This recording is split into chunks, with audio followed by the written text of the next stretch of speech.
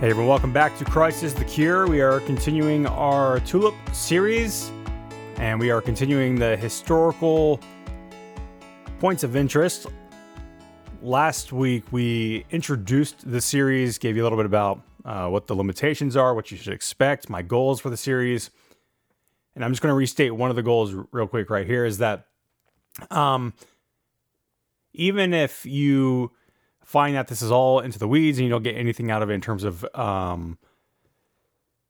picking a position, I want you to be able to at least get out of this the glorious grace of God in the gospel, regardless of what position you pick. I hope that, like when we talk about sin or the atonement or regeneration or how God is bringing us to glory and how we are united to Christ, I hope that those discussions will elicit in you a worshipful heart and devotion, regardless, again, of where you fall on this issue by the end of the series.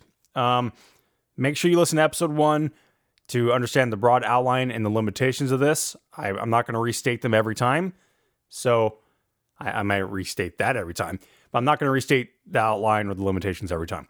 But they are important because some people are going to be like, well, why didn't you include X, Y, and Z in these other episodes? The reason's already been stated. I'm not going to beat that drum more than I have to. So before we begin, remember that if you're a patron, you have the full notes for this episode. As a patron, it is one of your perks to have the full show notes with the outline. It's a little bit prettier, and you have all the footnotes. And so make sure that you go pick that up, and really you just have to be in the minimal tier to pick that up. And if you enjoy Christ is the Cure, if Christ is the Cure has blessed you, and if you want to help push forward the materials that I've been producing through Christ is the Cure, consider becoming a patron at patreon.com/Christ is the Cure.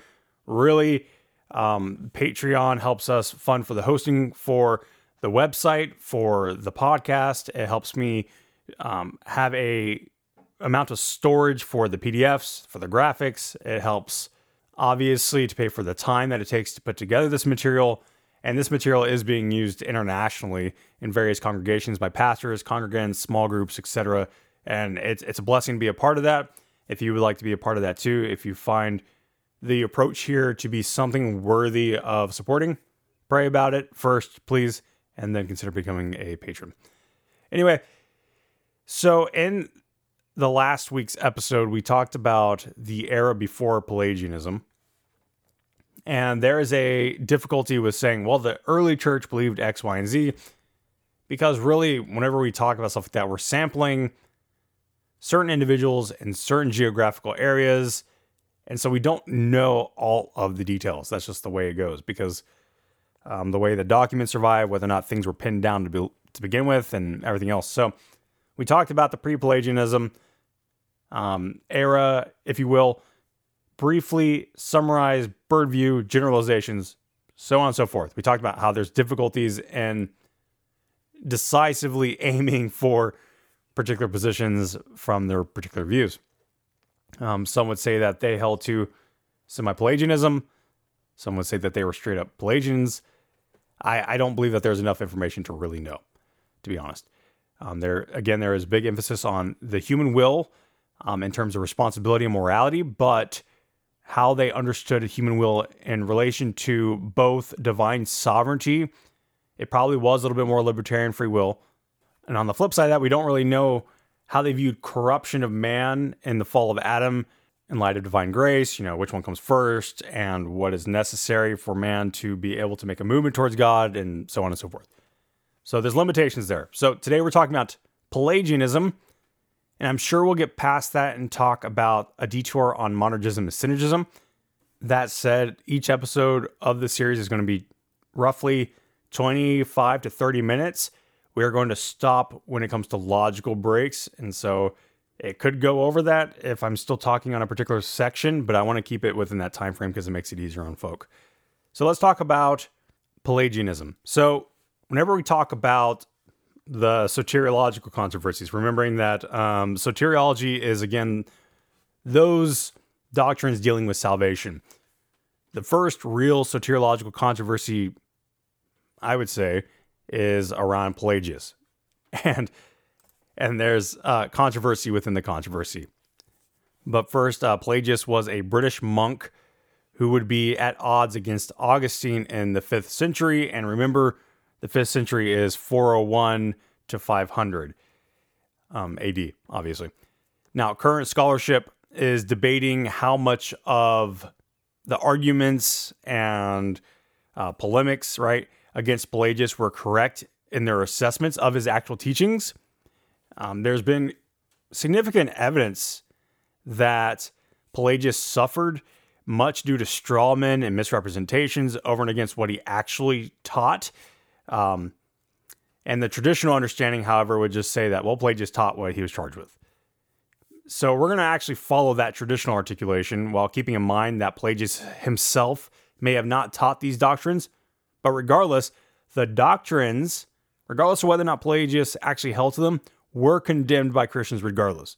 So while Pelagius may be vindicated, kind of like Nestorius, his doctrines were not, or the doctrines he was charged with were not. So Nestorianism is still heresy. Pelagianism is still heresy. They're still wrong, even if that's not really what they taught. It's a shame that happened in history. It just goes to show that things don't really change, because if you look at gracious Christian Twitter, I'll tell you what, some things never change. There's nothing new under the sun, right?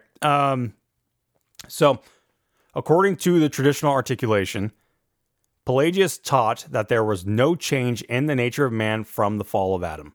Okay? Pelagius, contrary to Augustine, denied that man inherited any corruption or guilt from Adam's sin in the garden. Now, the concept of passed on guilt and corruption is typically denoted as original sin. To put it another way, typically original sin is conceived as the notion that all humans are born with a corrupt nature and the guilt of Adam's transgressions in the garden because of his disobedience at the fall, right? So we're talking Genesis 3. What occurs in Genesis 3 and the result of Adam's first sin.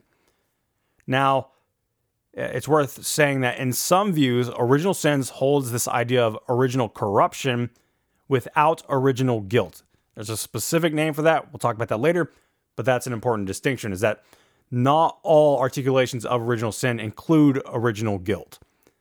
This view holds that men inherit the corruption of Adam, that is, a sinful nature that is inclined to sin, but not Adam's guilt. And Adam's guilt in this context is this idea that men inherit the guilt of Adam's sin itself. So whenever Adam sinned, we all sinned in Adam.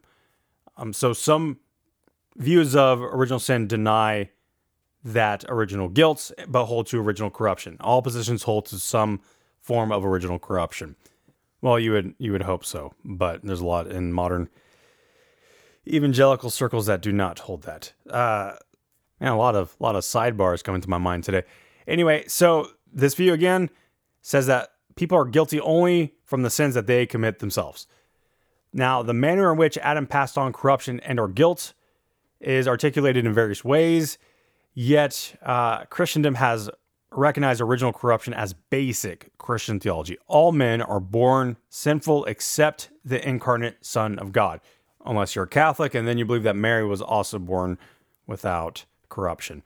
So how one explains how the incarnate Son of God was born without corruption will link to how they understand Adam's corruption and how it passes on to other human beings.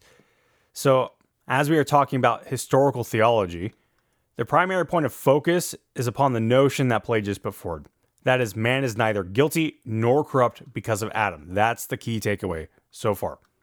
So from here, Pelagius taught that humans were born in moral uprightness and could merit salvation without any grace or aid of grace from God. And so these teachings of Pelagius, or the alleged teachings of Pelagius, whichever position, would actually be condemned ecumenically at the Council of Ephesus in 431.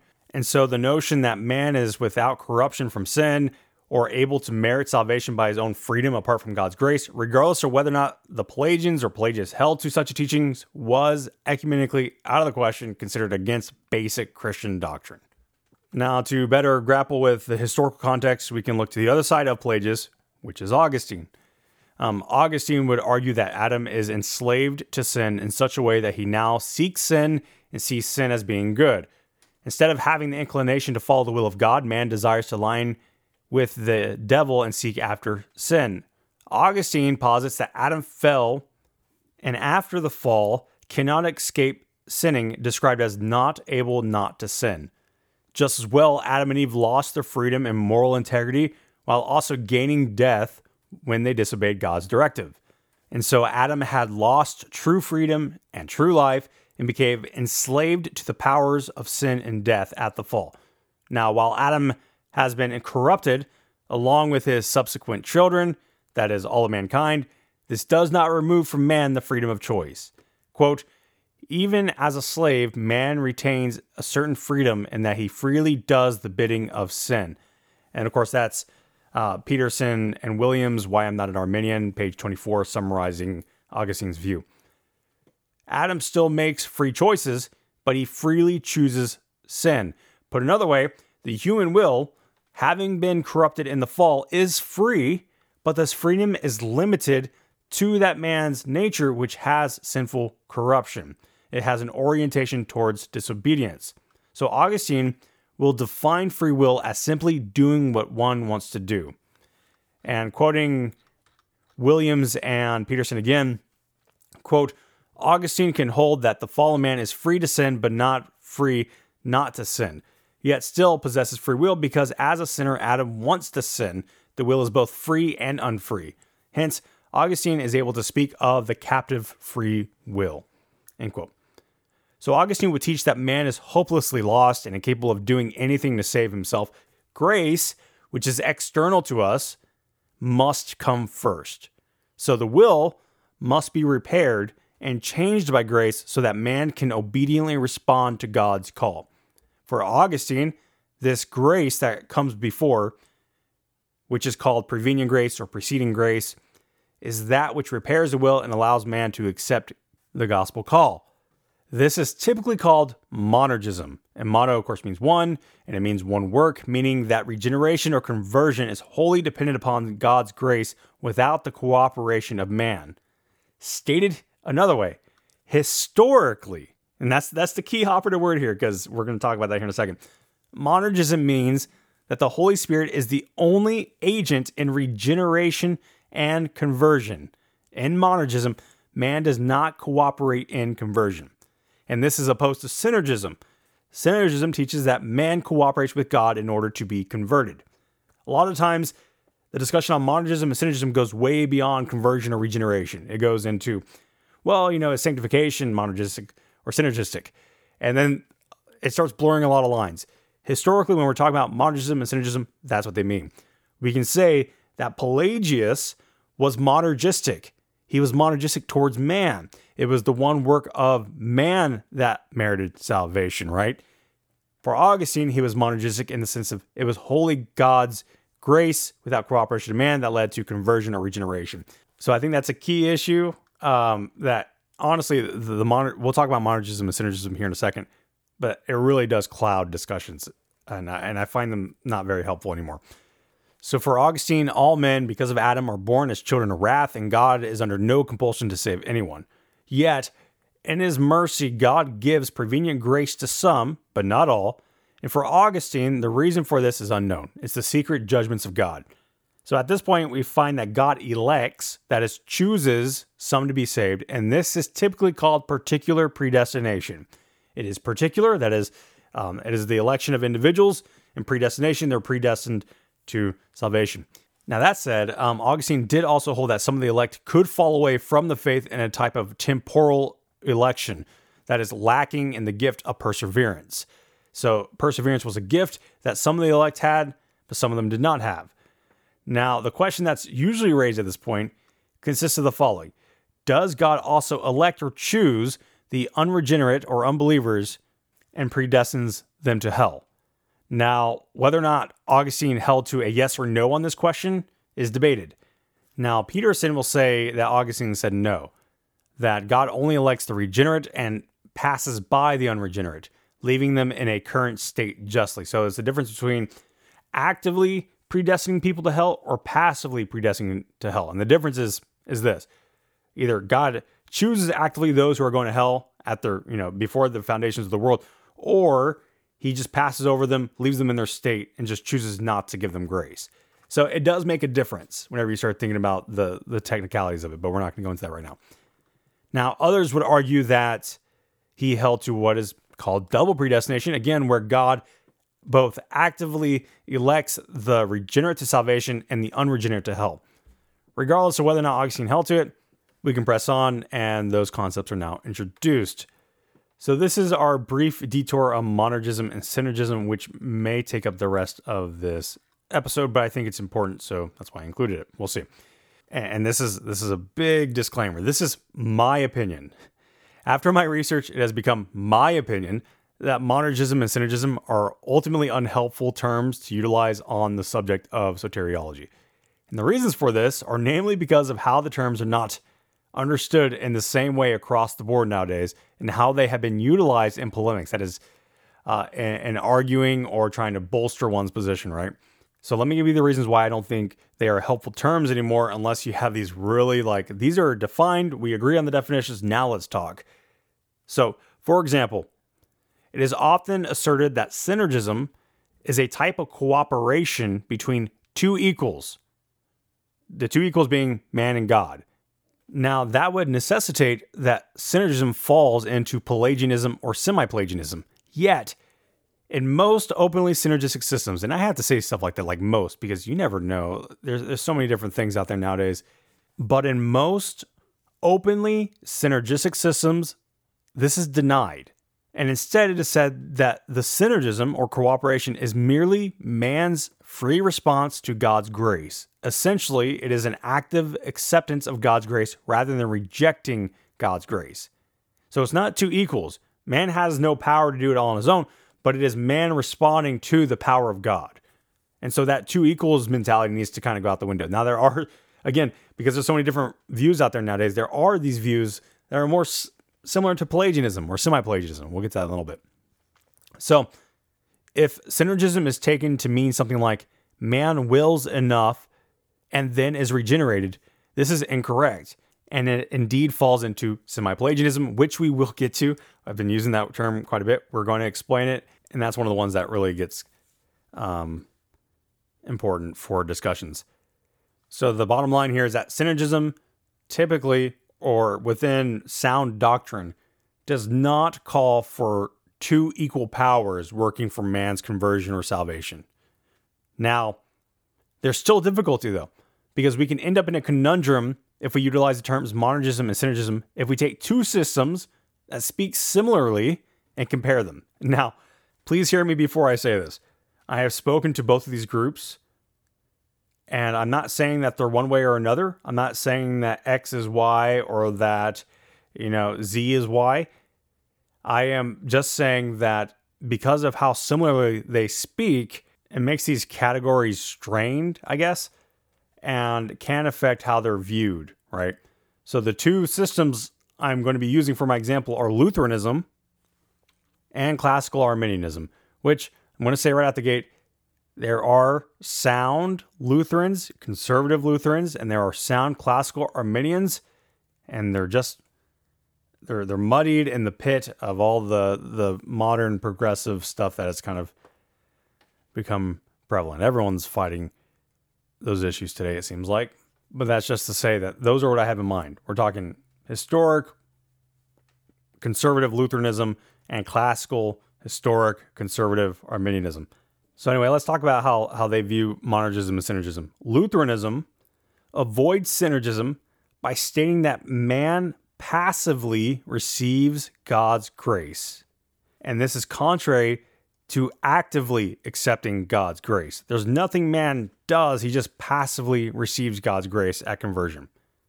But in Lutheranism, man can actively reject God's grace. Therefore, they would claim to be monergistic, because to be saved, it's still all the active work of God and the passive work of man towards salvation, but the active work of man in the rejection of God's grace. So repeating it again, for Lutheranism, because man passively receives God's grace, he does nothing to cooperate with grace for conversion. There is no active cooperation leading to salvation or conversion. The problem is, aside from, honestly, if I give my opinion, the problem of baptismal regeneration and the choice to move towards the baptismal fount as an adult, The problem is that classical Arminianism makes similar claims, yet are considered typically synergistic. So, looking briefly, which may be a bit premature, at classical or reformed Arminianism, which we will flesh out later on. So if those terms are kind of like, what, reformed Arminian? We'll talk about that later. Matthew Pinson, in his 40 Questions about Arminianism, states at length, quote, "One main concern that Calvinists have with Arminianism is that it constitutes synergism, which means working together. Thus, they say, rather than regeneration being monergistic, a work of God alone, Arminian theology makes it synergistic. Somehow, they say, Arminians believe that people are working together or cooperating with God to bring about their salvation. Many Arminians, while they would disagree with the above characterization, still use the term synergism, but Reformed Arminians, such as Thomas Helwys, Thomas Grantham, and Arminius himself, would not have wanted to be called synergists." Now, Pinson, quoting Carl Bangs, points out that, quote, "Although Arminius speaks of cooperation, it is not co-earning, as has been pointed out. The cooperation is the result of renewal, not a means towards it," end quote. Pinson continues to point out that if we are to say that synergism cannot be attributed to Melanchthon's passive reception of merit, that is, Melanchthon was a Lutheran who was closely tied to Luther, then Arminianism cannot be considered synergistic either, as they find agreement there. One disclaimer for my Lutheran brothers and sisters is that Melanchthon's relationship to Luther is debated about whether or not he was faithful to the original articulations of Luther and so on and so forth. And so that's something to be aware of and to think about before engaging with a Lutheran or talking with them. Anyway, he states, quote, "Arminians who avoid the label are much like the Lutheran theologians. Despite the fact that many modern scholars neatly divide Lutherans into monergistic and synergistic camps, no good Lutheran ever wanted to be known as a synergist." And, quote, "Early modern Lutherans and their descendants strongly demurred from the label synergist that their opponents placed on them. They believed that divine grace could be resisted even after conversion and that one can fall from grace, yet they strenuously contended that they were not synergists," end quote. So, while the conversation could go much deeper than this, the ultimate point being, and hopefully you can see my point here, is that these terms are difficult in terms of putting them into practice, especially whenever we start talking about Calvinism versus other positions. And so that being said, these terms won't be utilized very much. If I do, it'll be out of habit, and I'm going to try to avoid them. It's kind of hard to avoid them, to be honest. But regardless, what needs to be understood, and this is crucial, is that semi-Pelagianism is synergistic. Semi-Pelagianism is synergistic, but not all synergistic systems are semi-Pelagianism. This is crucial, and it's going to be a major point in terms of knocking down straw men that people in my camp put forward. So in this series, I'm going to classify groups based off of these categories: Pelagian, semi-Pelagian, resistible grace, and irresistible grace. I find that categorization so much easier, or it at least makes the lines a little bit more clear, because again, even like whenever you're talking Calvinists versus non-Calvinists and how Calvinists speak about, well, we're actually the monergists because we believe that God actively does everything alone and that man can't even lose salvation, right? Because man will persevere because it's God's will, etc. And then that kind of means, well, my monergism is actually monergism, yours is not. And that just becomes unhelpful. And so that's a thing. So that's going to wrap up this episode. I don't want to start the next section because we're already at the 25-minute mark, roughly. In our next section, we are going to be talking semi-Pelagianism and Reformation history. So we're talking semi-Pelagianism, Reformation history, Luther in brief, because remember, he's not our focus. We're going to talk about Calvin and Arminius, which really is less about Calvin and more about his successor, Theodore Beza. And then we will wrap up our historical points of interest. So 3 episodes, that's not bad. After the 3 episodes, we will have our glossary, just summarizing these terms, I think, which will be a short episode. And then I will probably post the same week the next episode beginning with total depravity, which will begin with original sin. So I hope that this is so far helpful or interesting. I know that the historical section is hit or miss with some folk, but that's it for today. I hope you guys have a wonderful, wonderful weekend.